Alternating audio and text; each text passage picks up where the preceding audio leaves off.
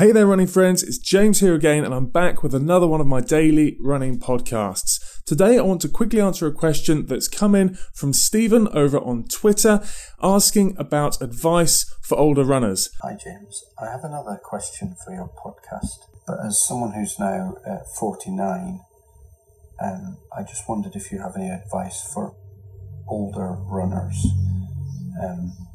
Should we be happy with just running longer and longer? Or do we genuinely have a chance to still get faster? My big goal, kind of long-term goal, is to become one of these lifelong runners that we see. Someone who runs well into old age and just continues to enjoy the sport. Now, obviously, there's a big difference between the way in which we enjoy running when we're early to mid-20s through to the point where we're running in our late 40s, early 50s. And then, of course, the really inspiring runners we see when we're seeing runners in their 70s and their 80s. Of course, your enjoyment of running and the way in which you enjoy running and what it means to you, I guess, changes as the rest of your life changes as well. But the big thing, the most important factor for any runner, I mean, it's something that I bang on about again and again, probably because of my background in terms of sports rehab, but is to avoid injury. And as we get older, naturally, our body does take a little bit more time to start to recover from big training sessions. It also starts to, after a certain point, lose some of the ease with which it maintains strength, let's say. So you can certainly stay strong. It just requires a little bit more ongoing maintenance. So if we're looking at the different advice I might give a runner who's in their mid-20s versus someone, Stephen, like you, who's in your late 40s, and thinking about what the kind of differences would be, it's to really prioritize recovery, prioritize strengthening work. Okay, a lot of us, we get into very easily habits where the strengthening work slips away a little bit, particularly as the running starts to build up or life in general starts to get busy.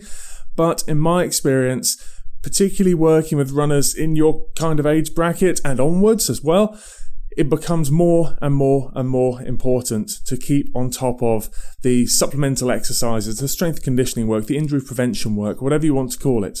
Now, whether you want to do that in a more formal, structured way, whether that's doing more like a weekly Pilates class or a weekly yoga class, something along those lines, body pump, all those sorts of things, that's a fantastic way of just committing to doing something on a weekly basis or a couple of times a week and maintaining a good pattern there. Not for everybody, I fully accept. Whether it's like jumping into our Bulletproof Runners program on the Kinetic Revolution site or using the 30-day challenge, the free resource there, to just keep that on repeat and have that as a nice resource that you can just keep on dipping into and working on the principle that you want to get 3 or 4 times a week, kind of 15 to 20 minutes worth of work done, then that will give you a great baseline in terms of ongoing maintenance work. And then it's a case of looking at the types of sessions you're doing in the week and how you back them up one next to the other. So perhaps let's say in your 20s or early 30s, you could happily get away with sticking 3 days on the trot, 4 days on the trot together, back to back to back, running wise, and having within those days, some days where you've got some real intense tempo sessions, or perhaps you're doing a track session or something like that and you're running the next day.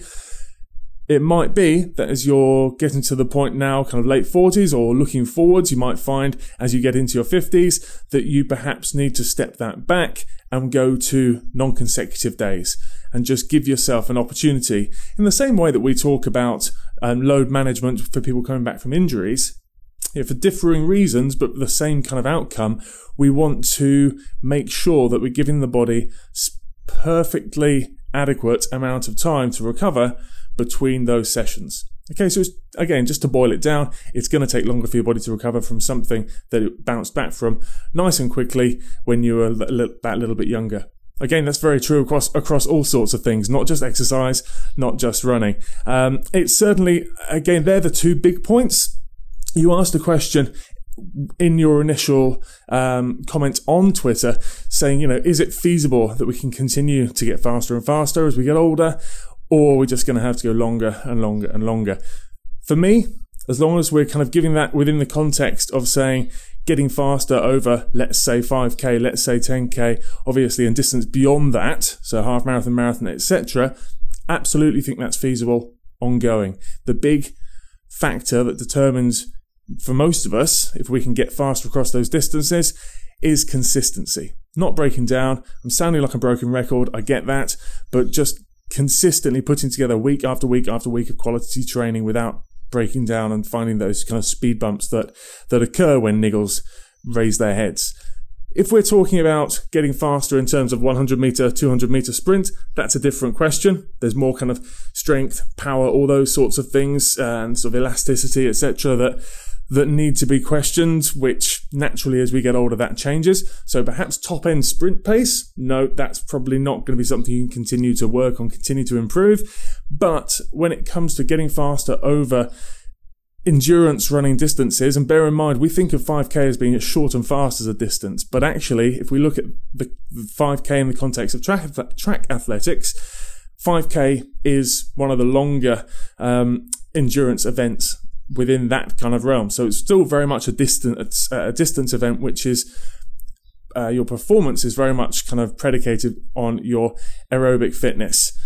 Okay, rather than thinking about the difference between kind of looking at sprints and middle distance. So again, just trying to say, yes, you can absolutely keep on progressing. You absolutely keep on seeing positive change off the back of the training you're putting in there. You just need to keep that consistently ticking away and making sure that you can get those key sessions done without breaking down by giving yourself adequate rest and recovery between.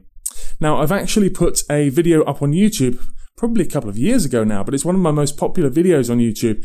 It's one that you'll need to grab a coffee and have a proper sit down, because it's about an hour long, I think. It was a talk that I gave, as I say, a couple of years ago.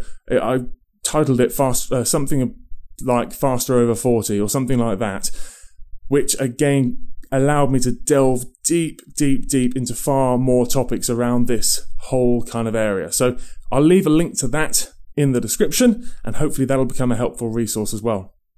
Okay, folks, that hopefully will be a good answer to your question, Stephen. I hope that helps. But that's where I'm going to leave it for today.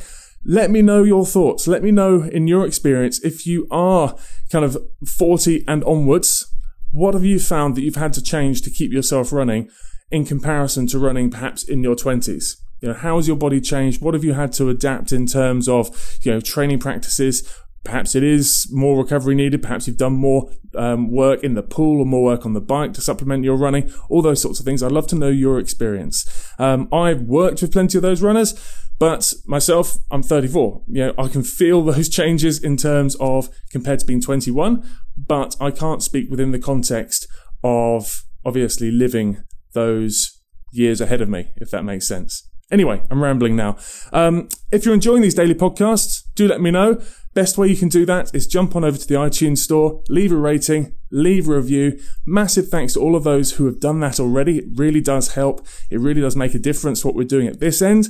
I'll be back again with tomorrow's podcast. Speak to you then. Bye now.